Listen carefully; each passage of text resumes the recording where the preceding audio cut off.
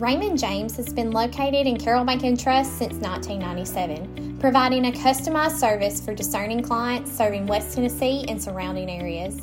We offer a team approach to financial planning, presenting you with a broader scope of expertise than you will likely find in any one person. Our clients are our main priority, which is why we work to understand your unique circumstances and create a distinctive plan that provides a roadmap for your financial journey. During this podcast series, you will hear from the financial advisors at CB&T Financial. Join in to learn more about making smart financial investments, market changes, and members of our community that are making a difference in their area.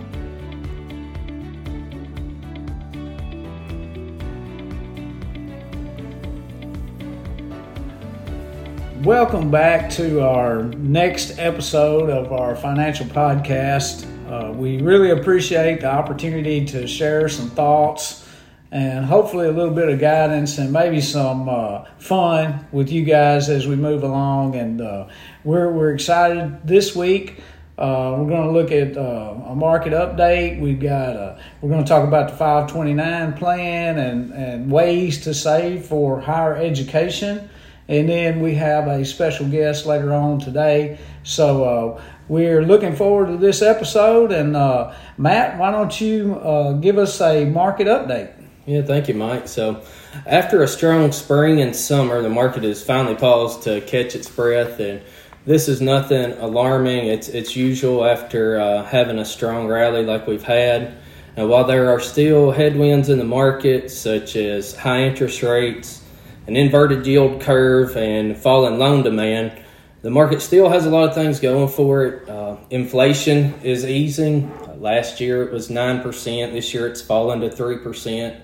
And that is one statistic that is misinterpreted by a lot of people. I'll tell my customers that sometimes, and they'll say, well, it still feels like things are expensive.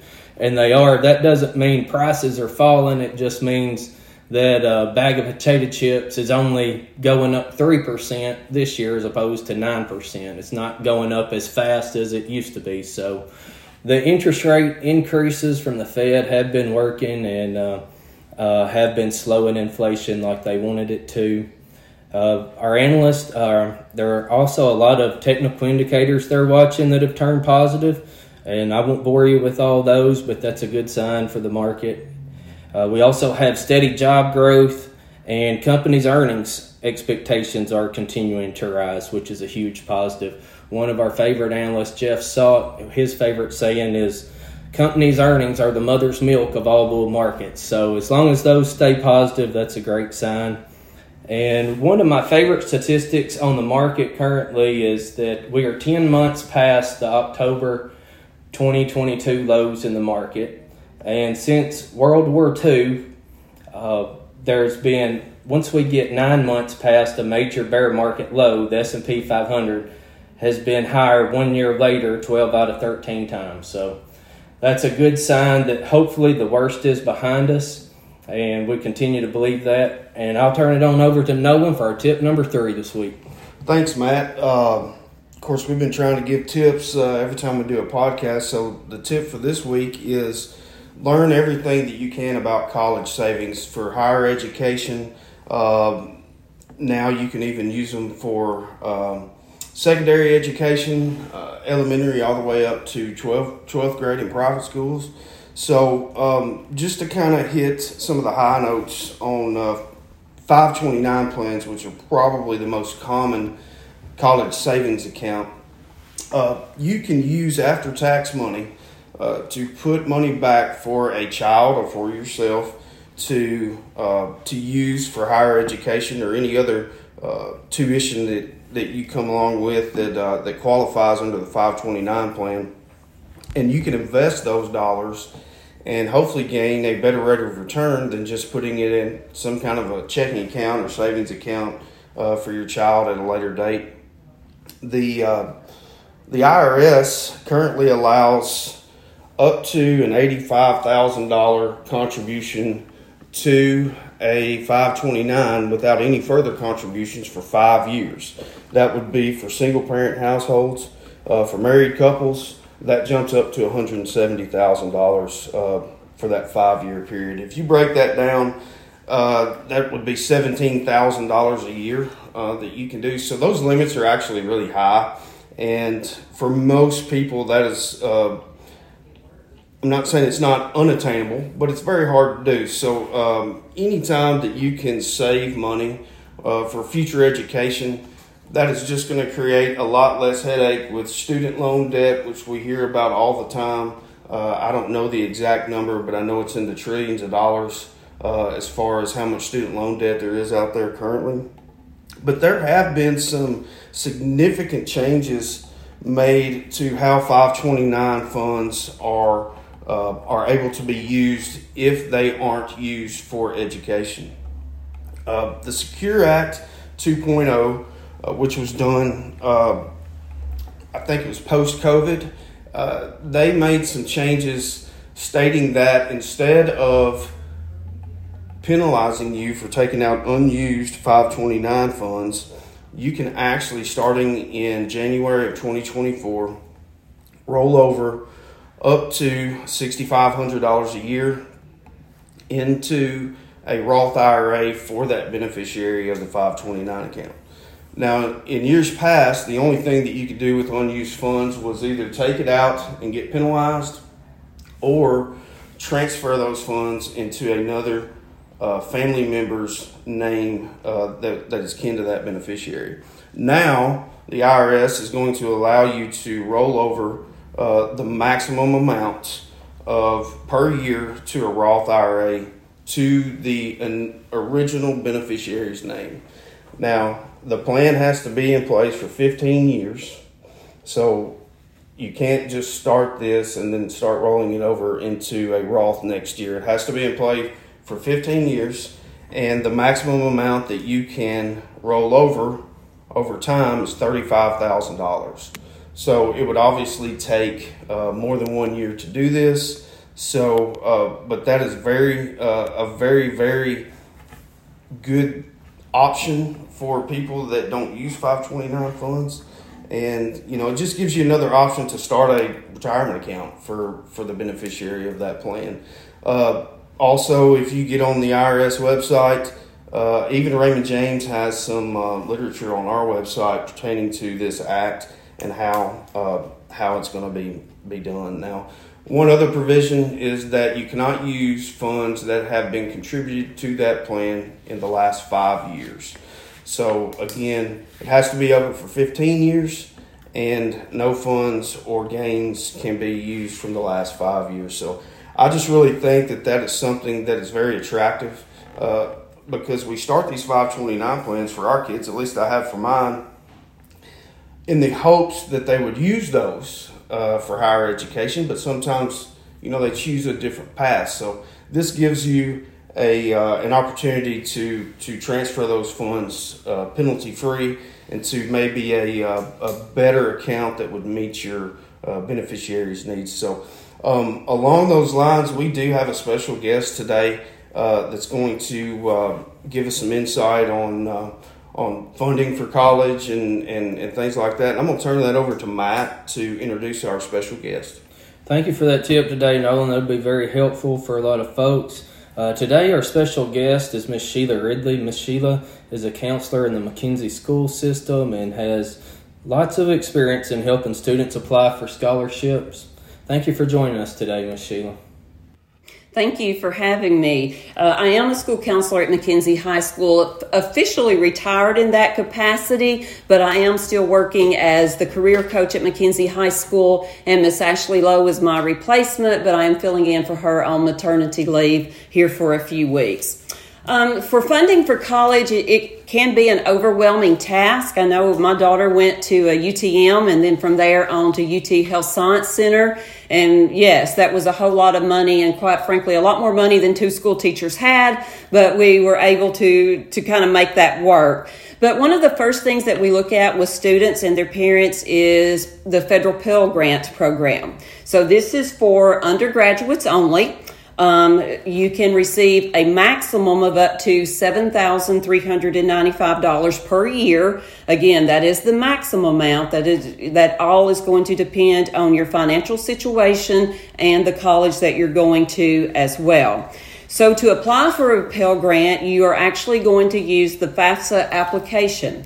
That will be how you apply, and that is all going to entail filling it out. You have to have your financial statements, and then, of course, it's based upon the number of students you have in college as well as financial information as well. So when you get to that point, which, by the way, this is the FAFSA is changing for this school year. That application typically opens up in November. It is not going to open until the 1st of January this year. So one change in that particular program. But it is a free application for federal student aid. So if you're filling this application out and it ever comes up for you to put your credit card information in, you know you're on the wrong site. Do not give them money to fill out the FAFSA, because if you're not paying careful attention, you may be on the wrong site for that. So that is FAFSA.gov is the free site to use there. Okay.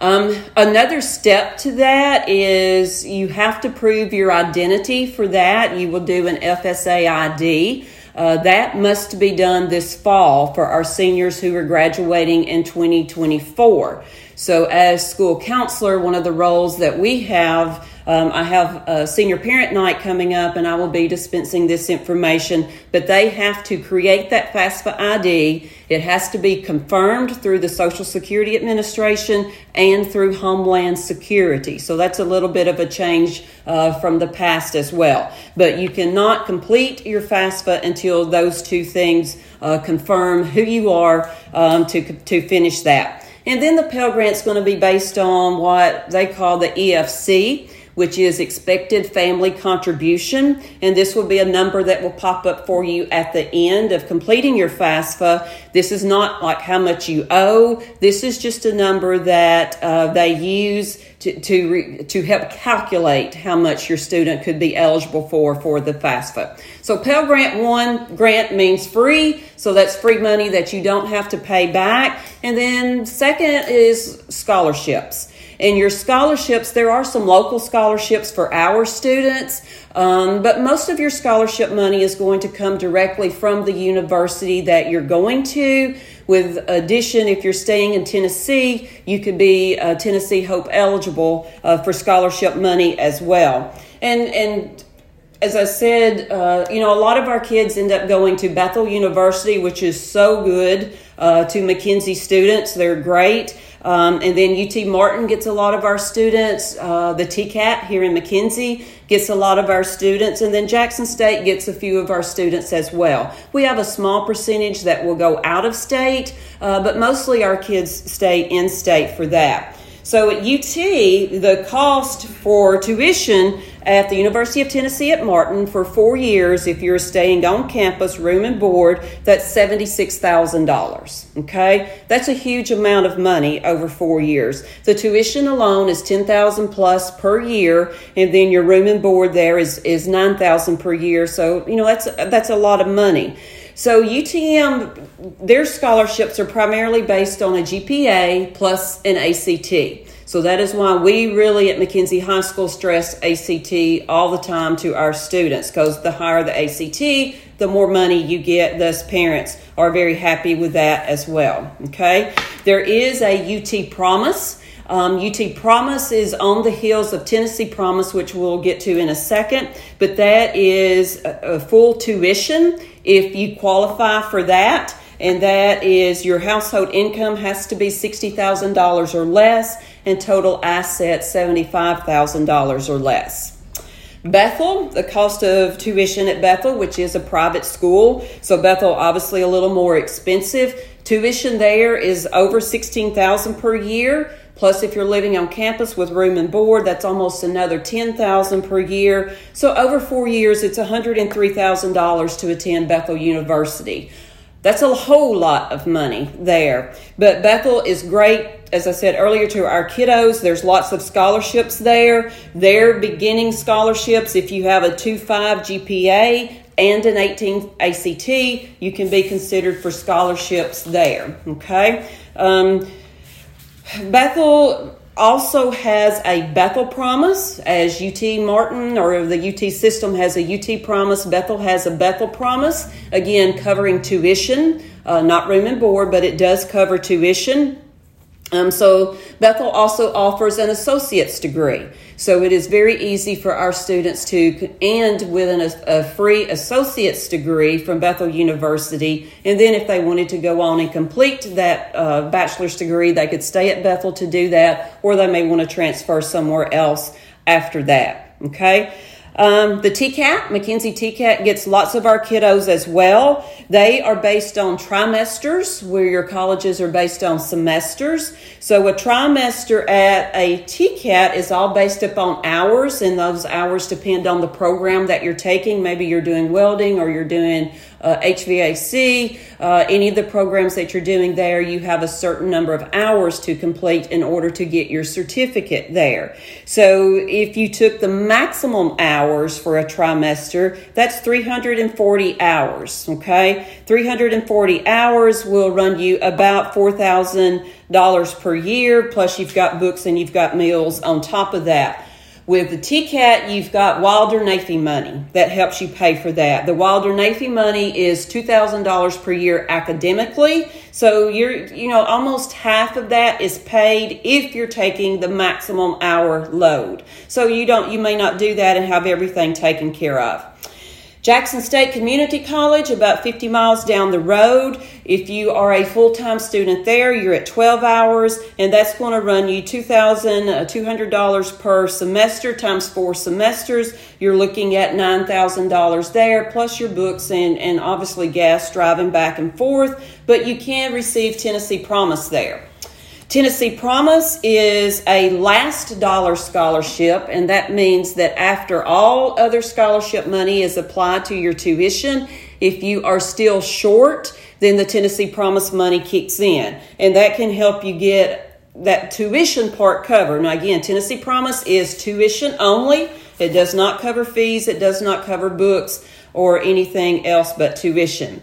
And then in Tennessee, we are fortunate enough to have the Hope Lottery Scholarship. The Hope Lottery is based upon GPA. You must have a GPA of 3.0 or higher, or you have to have an ACT score of 21. Not both of those. You have to have one or the other, a 3.0 GPA or a 21 ACT score. And that is $4,500 for the first 2 years, and then it jumps up to $5,700 for year 3 and 4. So that's a total of $20,400 over the 4 years if you're going to a 4-year university. And then the last thing that I talk to my parents about is loans. Loans is kind of a dirty word when you're looking at tuition, is because if you can come out without student loans, that's the best. You have subsidized loans, which the government helps pay taxes while you're in school, and then you have the unsubsidized loans, which you have to start paying back.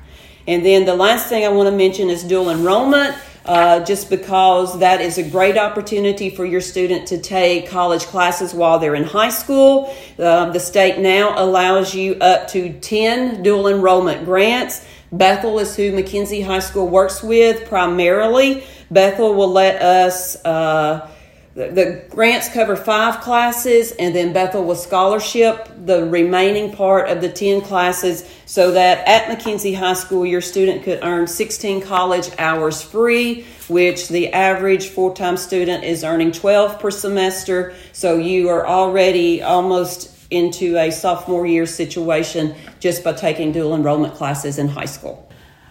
Shelia, thank you so much for taking this time to come and share this very important information. Hopefully our listeners will share this with their students, grandchildren, different students in their life. One thing that I was thinking about as you were talking is the percentage that scholarships usually pay for an average student around our area. And I would venture that most students don't get everything paid for, and the reality of what expenses they will have, and I guess from your perspective, Shelia, what percentage do you think is typically covered for an average student of higher education expenses? Okay. A couple of factors that go into that. No scholarship. Well, let me back up. Most scholarships are not going to cover 100%. Okay. So, as I said earlier, Bethel is extremely good to our students. And quite frankly, if they will email me or call me and say, hey, Miss Ridley, I have a new scholarship available. You have any of your students you might think would be interested in that? But again, rarely do those cover everything. So you're going to have to look for some outside sources. So hopefully that you as a parent are preparing yourself and setting some money aside weekly, monthly, yearly, however you want to do that to help be prepared. I know in my personal situation, Coach Ridley and I had $30,000. That was what we had, that we had been saving from our daughter's birth. So this is what we have to contribute to. Fortunately, my daughter scored a 31 on the ACT, and constantly I heard everybody was telling me, oh, she's going to school for free. And I'm like, no, she's not. That is an awesome ACT score, but that ACT score getting you a full ride anymore is not the case. So there's so many other factors that come along with that. So we were fortunate enough that she was able to get enough scholarships at UT Martin to cover her tuition. So the rest of that, after she moved off campus, that was our responsibility. So again, we had that money saved, but a rule of thumb that I learned from financial aid conferences forever ago is for parents to never borrow over $10,000 per year for an undergrad degree. I mean, if you do that, that's $40,000 right off the bat. And then if your student is looking to go even more and look for a doctoral degree, now you're talking really major money. So you don't want to send them to that educational source and then have to have a $40,000 undergrad payment, plus now we've got a grad payment as well. So any type of savings, I know there are specific, and maybe y'all can allude more to specific savings accounts and savings programs that are specifically geared toward having this money available. So it is something, and quite frankly, I mean, if you could do this, the earlier you start, better, because, if you start at birth, that's 18 years that you've got some type of savings going until your child starts college. So that can grow pretty substantially over that number of years. So even, anything, I suggest that you talk to your financial advisors. Obviously here is a great resource. So y'all are the best. So you got great resources here that I'm sure that y'all would welcome phone calls anytime to go over the options that parents have to start savings for their kiddos' college education.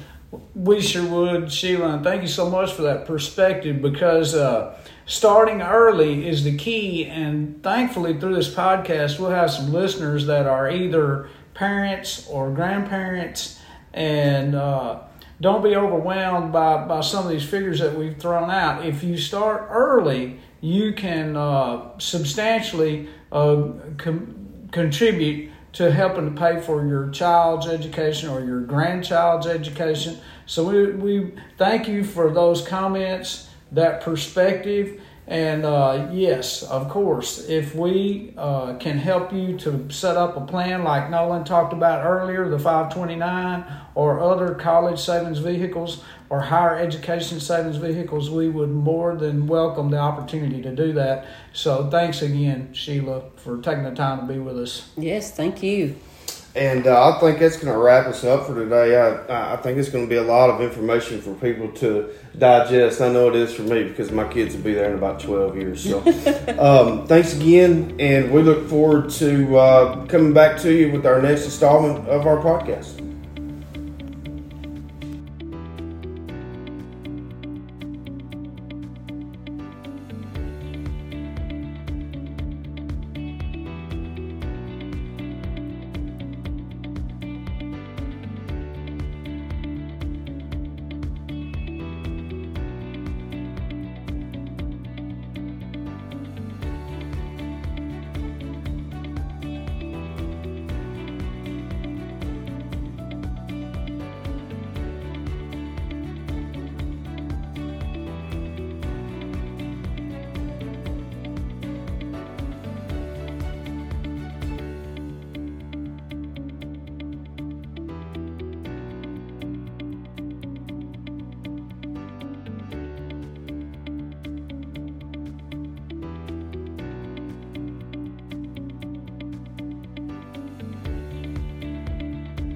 Securities offered through Raymond James Financial Services Incorporated, member FINRA SIPC. Investment advisory services offered through Raymond James Financial Services Advisors Incorporated. Carroll Bank and CB&T Financial are not registered brokers or dealers and are independent of Raymond James Financial Services.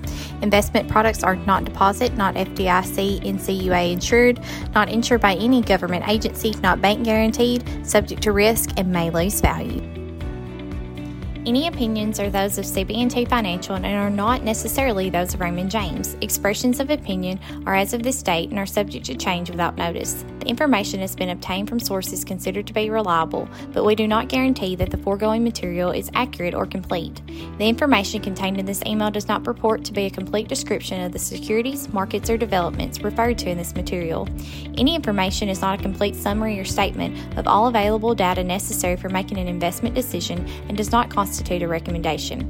Past performance may not be indicative of future results. Future investment performance cannot be guaranteed. Investment yields will fluctuate with market conditions. Investing involves risk, and you may incur a profit or loss regardless of strategy selected. Prior to making an investment decision, please consult with your financial advisor about your individual situation. The opinions of Shelia Ridley are independent from and not necessarily those of RJFS or Raymond James. The S&P 500 is an unmanaged index of 500 widely held stocks that is generally considered representative of the U.S. stock market. Investors should consider before investing whether the investors or the designated beneficiary's home state offers any tax or other benefits that are only available for investment in such state's 529 savings plan. Such benefits include financial aid, scholarship funds, and protection from creditors. As with other investments, there are generally fees and expenses associated with participation in a 529 plan. There is also a risk that these plans may lose money or not perform well enough to cover education costs as anticipated. Most states offer their own 529 programs, which may provide advantages and benefits exclusively for their residents. The tax implications can vary significantly from state to state.